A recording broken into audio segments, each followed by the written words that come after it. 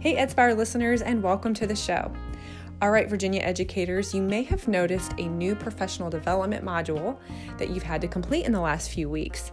And this is in part due to Ian Danielsen, our guest on the show. He was a central member of the coalition that developed regulations of safety standards for restraints and seclusion in public schools. So we're really excited to have Ian on the show to talk about what that looks like for students and educators, and then moving forward, what schools can do to help regulate safety standards in schools when it comes to restraints and seclusion. In addition to being a central member of that coalition, Ian is currently an assistant professor of social work at Longwood University, and he is the former director of Greater Richmond SCAN Advocacy Center. And on EdSpire, we fully recognize Ian as a game changer, but the FBI also recognizes the work that Ian does to help support children, as he was a recipient of the FBI Director's Community Leadership Award and is a rewardee of the Commonwealth of Virginia Governor's Advisory Board on Child Abuse and Neglect. So again, we're just really excited to have Ian with us. We hope you enjoy the show, and as always, thank you for listening. So we've all seen it where we're in the school and we've got a kiddo, we'll say that this kid's, 12 years old, student, and he or she is having a really hard time with transitions, right? You're getting ready to go to music or go to the next class, and this student starts to become really agitated, and you can see it. The teacher's aide that typically works with this student is not having any success calming or de-escalating the child down. There are some accommodations, where the child may get a 5-minute prompt right before that transition, or maybe that child has a visual schedule. For whatever reason, that doesn't seem to be working. And so now we're in this situation where there's a power struggle, and it's becoming more and more severe. And the child is becoming more and more agitated and just starting to kind of push back with the teacher a little bit, either verbally, maybe throwing items around in the classroom. And we start to see the child in the situation escalate to the point where maybe the school resource officer is now being called. And so the child becomes even more agitated, even hearing the teacher say, can you please call the SRO to come down? And that escalates the child even more. The child becomes scared. And then the SRO comes, and then the situation has escalated to the point where the child has to be restrained. One thing that, I've just learned is when it comes to, restraints, it is the de-escalation piece, right? That physical restraint is such a small aspect of it, I guess. And so what should teachers and schools be considering in those situations? Sure. Well, first of all, Holly and Danny, I just want to open by saying thank you for having me. It's a delight to see you. I'm so pleased that you're interested in this very important subject area, and it's just a pleasure to be with you. Thank you. Absolutely. Well, of course. No, thank you. We recognize in around 2012, 2013, that Virginia's policies in public schools regarding restraints and seclusions were inconsistent across localities and not up to standards of recognized best practices. And because we're a state of local control, so to speak, that absent state law, localities are free to make policies or not. We recognize that intervention at the state level was likely to be a helpful intervention to sort of raise safety standards in the form of policies regarding conditions under which you can restrain and seclude kids. And when I say we formed a coalition among advocates for students who have disabilities, child abuse prevention advocates, attorney advocates, and others from Just Children, Legal Aid. So back to your very sort of apt case study that you opened with, I think that's a very plausible and realistic. It's sort of a cascade of things decompensating in the classroom, right? It starts with, these are the rules. You're supposed to move your body from this room to that room. But if you, for many children, especially students who have disabilities, transitions are a difficult thing for them. They can get stuck. My daughter, Rachel, who's just a wonderful communicator and self-advocate. And she comes to my classes and she talks about sort of her own journey. She, when she was younger, had difficulties moving from classroom to classroom. She almost got restrained once. And so the dynamics that you described, Holly, I think are really accurate, happen all the time, probably happen today in a dozen or more school systems.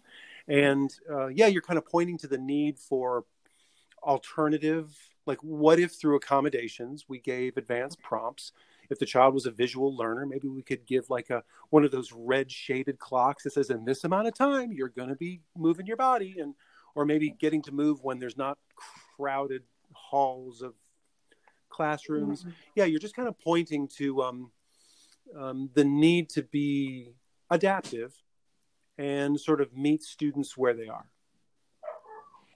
Yeah, and I think, we talked about it earlier, that consistency piece and how, it can vary from county to county. It can vary from school to school. You might have one school district that does it really well or more so than others, but then you can have school districts out there that aren't really following these policies at all. Right, or don't have a policy. Or just don't have, right, exactly. And so that's a powerful point. I've been through restraint training, MANT before, and Handle with Care, and Handle with Care Plus, which is kind of a euphemism. And Holly, you told me that you had gone through restraint training as well. And, to your earlier very good point, about 60% or even more of those trainings are about de-escalation. Like, what isn't the best case scenario for all involved if we could prevent the need for a restraint or a seclusion in the first place? And so how do we use ourselves? How do we use our communication with students? How do we use our self-awareness of our kind of body proxemics in relation to students? Like, would some students benefit if we gave them a little bit of space? Recognition of our own emotions. Like, we talk about students getting escalated. What about us getting escalated? And do we need to have kind of a buddy system or a team-oriented system saying, I'm not in a good place to respond to this right now. Could I get some help, please? All those things I think are included in trainings, because we all agree that if we could prevent the need to put our hands on students, even under the safest conditions, that would be ideal for all involved. Yeah, and Ian, it sounds a lot like what you just talked about is just about doing what teachers do all the time. It's building relationships. It's finding out about your student. And, with these kind of students, you might need to take it a step further and find out, talk with parents, talk with, the entire panel, the admin, just to come up with a plan when some of this stuff might occur. Right. We're hoping that the regulations, which go into effect January 1, 2021, will produce some of those very important communications. I hope there are sort of multidisciplinary teams formed, because everybody's going to be trained in the policy, and the regulations are going to be quite specific, but the way that they are manifest in specific schools or specific localities is going to vary some by the unique needs of the communities. And so I really hope that special ed coordinators and school social workers and education counselors are at the table. I think to some degree this is trauma-informed policy. Yes. Not that everybody who will be affected by it has been traumatized, but certainly the system itself can be traumatizing. Right. Oh yeah. And just going back to you brought up the coalition that you guys kind of started, and we talked earlier about you initially there was a study or data that you guys had in 2013 where you guys looked at the policies, and Virginia was very, very low on their grading scale. I guess you could put it, or the rubric as far as it goes with handling regulations of restraint and seclusion. Where has it kind of gone from where you guys started this coalition, and where kind of how were the steps? What was the process like to where you guys are now as far as creating change for these guys? Sure. Here's kind of the historical overview. In 2013, at Greater Richmond SCAN and Prevent Child Abuse Virginia, which is now called Families Forward, we we're in communication with Delegate Betsy Carr, who used to be a school board member and who's interested in education issues, and especially in public schools. She expressed interest in filing a bill or bills that would be helpful for students who have disabilities. So that sent us exploring and talking and meeting. I had received phone calls before from parents of their children who have disabilities calling us for guidance because there were restraints in their school systems that had gone really badly. And when the parent called the school to sort of hear what happened, administrators, according to these parents, were saying, we can't discuss it with you. It's a personnel matter. So there was a recognizable lack of transparency. And sort of schools going into self-protective mode and perhaps not being so protective towards students. So we contacted organizations like the ARC of Virginia, the leading state chapter organization advocating for young people and adults who have disabilities.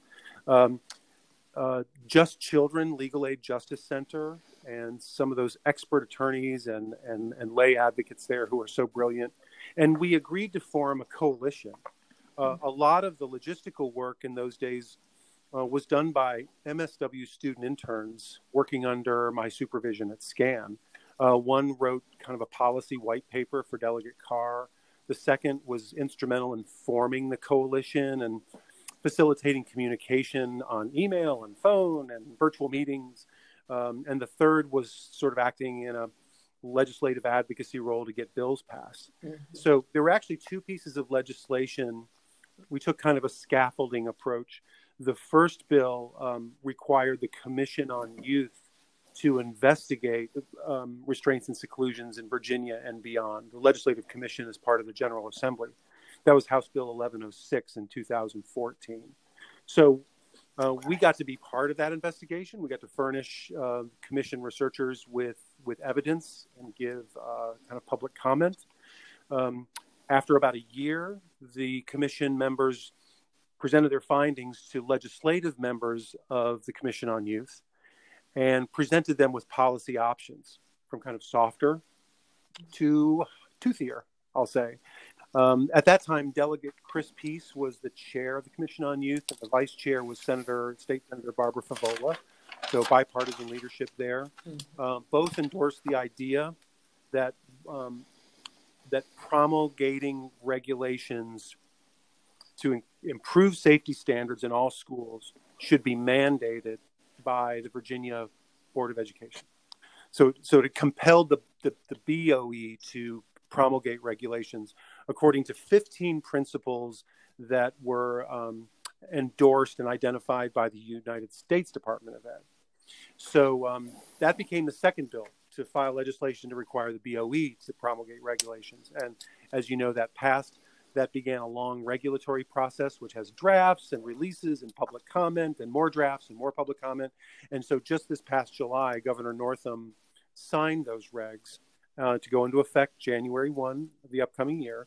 And now there's a training series of training modules that have been done by Old Dominion University and those, so people are going through training as we speak in preparation for the big effective date in January. In getting this passed, right?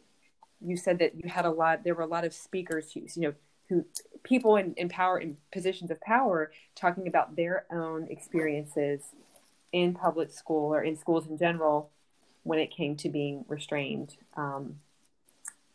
So can you share a little bit about maybe some of the testimonies or stories that were shared from adults? Sure. Kind of back to their childhood. Yeah, when the second set of bills, the legislation actually to require BOE to promulgate regulations, that was House Bill 1443 and Senate Bill 782 in 2015. Our bill was referred to Public Education Subcommittee of the Education Committee on the House side. And a young person was testifying who was on the autism spectrum as to terrible experiences he'd had with being secluded for long periods of time, locked in a room without oversight, not being able to really have a voice. He was, according to him, he was told not to tell his parents. And so this went on for a long time and gave very powerful testimony. And right afterward, I will never forget Senator Tom Garrett, who then became Congressman, U.S. Congressman Tom Garrett, a prosecutor from the Charlottesville area, was kind of waiting in line to speak to his own bill. And he raised his hand after this young man gave his testimony and said, may I ask a question? And the chair of the committee said, well, yes, Senator, you can.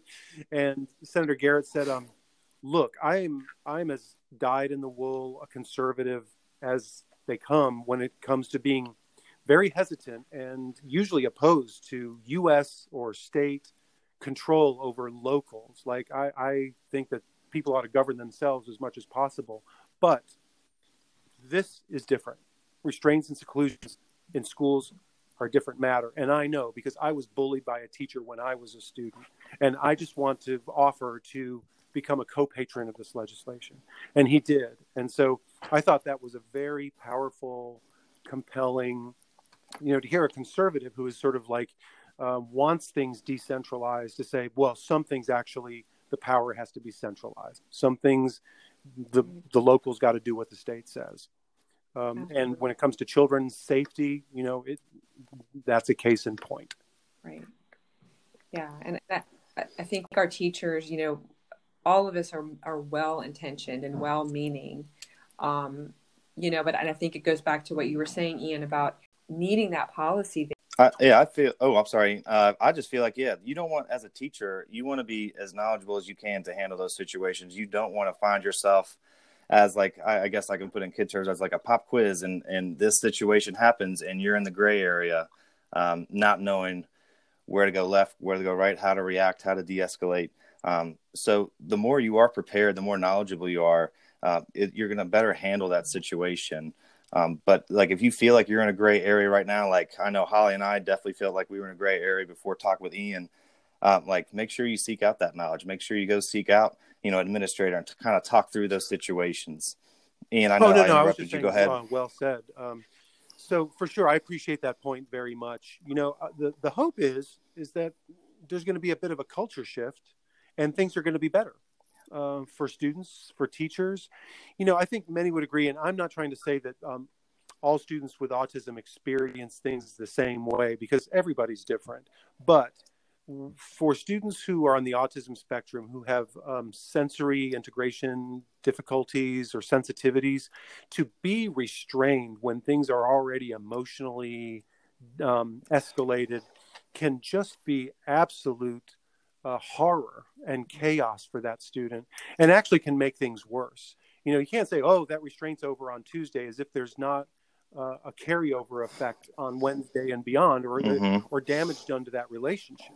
Right. So hopefully all will agree that if we can reduce the need for restraints and seclusions, it's going to have a preventive effect and an improvement of the school milieu in general. And I guess my question, stemming from that is, our listeners, we have teachers, parents, interns, but for the teachers and administrators out there, and I would say even just, if you're a teacher listening to this, and maybe you're in a district or a county where, there isn't a lot of conversation happening around this area, maybe you're in a different state.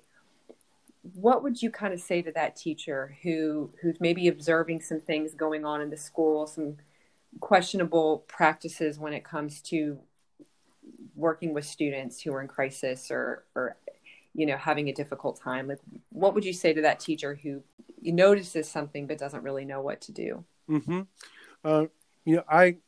That's a great question. And it comes up when, I'm a social worker. And so I do training and mandated reporting. And like if a teacher or someone suspects child abuse, what about reporting and what about making that decision? I think it's kind of similar in this case. One is, please don't ever feel like you have to carry the weight of the world on your shoulders alone. Like, education is meant to be collaborative. And there's really good evidence for multidisciplinary collaborative practice in all service professions, right? So I think that there ought to be committees formed that make sense so that schools understand the policies. I'm sure they're feeling like, okay, this policy's coming down. We got to do this way. It always feels that way. Right. Another thing. But a larger conversation about like, maybe we can treat this as proactively and maybe look at it as a tool for improving our school's culture. And, here, and assistant principals ought to be sort of modeling, let's do this right. I really wonder if special education citizen advisory councils, I guess most localities, ought to really be trained up in these policies and have kind of a friendly oversight function. They're the ones ought to be asking, how's it going? How's the training going? Like checking in. Yeah. And I'm sure, like so many things, that these councils, some are probably more active than others. But that strikes me as a place where you may find some internally motivated people. But to that teacher, I would say never go it alone. Have a relationship with the school social worker or with the school counselor. And I never, for example, made a CPS call without consulting a colleague, even though it was clear cut that I had to, by law, make a report. I was like, I'd rather have somebody check my work, maybe shed some light on something I hadn't thought of. And I always appreciated their support when I did reach out to them. And having that buddy teacher where you can say, hey, can you give me a break? Or can I, have a student take a break with you for a little bit, just to give both of us some space. Absolutely. I think is a wonderful thing. One thing I noticed in the regs is that they define what restraints and seclusions are, and they also describe what they are not. Like, a restraint is not a teacher kind of coaxing a student to go down an empty hallway to take space and have a discussion, even if he sort of like puts his hand on his shoulder to kind of gently divert him. That's not a restraint. Yeah. So could there be a case where, I don't know, it's kind of in the middle, and one teacher needs to say to another, like, I think that was a little bit beyond a friendly walk down the hallway, and I think actually an incident report probably does need to be done. Doesn't mean you did anything wrong. It just means we need to document. To document. Absolutely. Yeah. And I think every student needs an advocate, and, you might step on the other teacher's toes, but when you're advocating for a student, I think that should rise above all other things. That's what we're doing as educators, for sure. So yeah, I like that. And the transparency there may also help the teacher. Like, just because an incident report is being done, it doesn't mean that the burden of proof just falls to like a suspicion that the teacher did the wrong thing. It's really just we need to capture every restraint and seclusion so that we can see frequency and prevalence and reasons and compliance. And maybe it just needs to be, it'll turn into a training issue if something could have gone better. So this is not really out of suspicion of teachers. It's a push for consistency because, student safety is that worth it. Yeah. Absolutely. No, it's a great point. Great point. So I love that. So on that point, I'd like to kind of like, we like to do an exit ticket for our listeners. And I just want to go back because I love the fact that you guys were able to form this coalition out of different interests, but had the same connection, had the same, ideology about, proceeding with the policies and the regulations when it has to go with restraints and seclusion.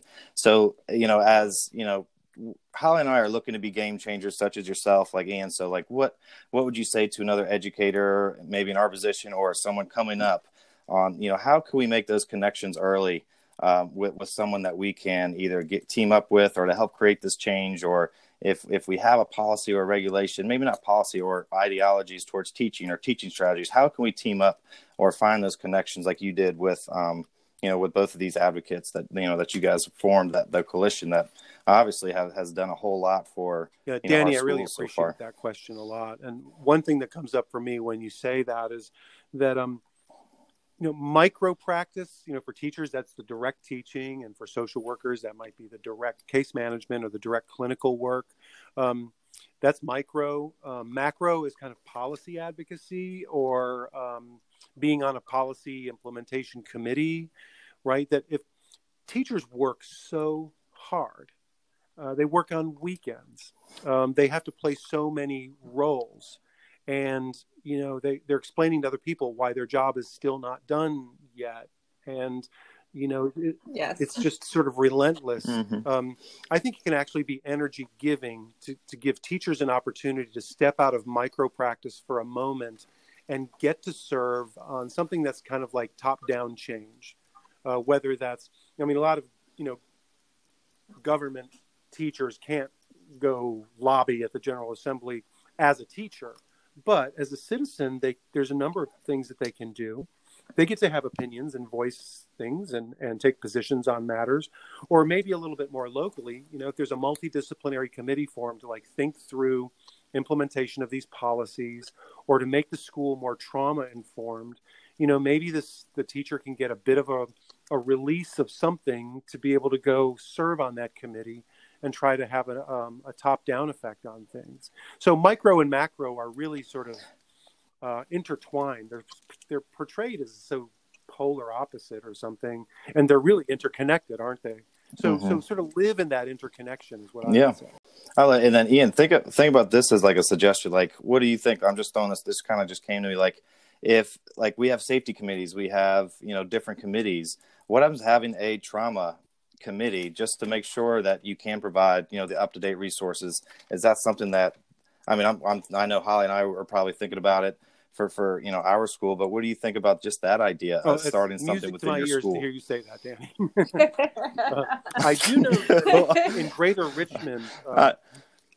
Greater Richmond SCAN has kind of taken administrative responsibility for forming the TICN, which I think is the Trauma Informed Community Network or Care Network.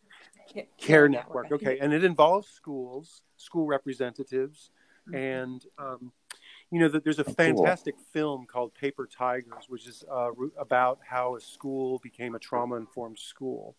So I think your idea is a great one. And fortunately, there's some resources, there's some toolboxes that you can go to kind of take that great idea to another level.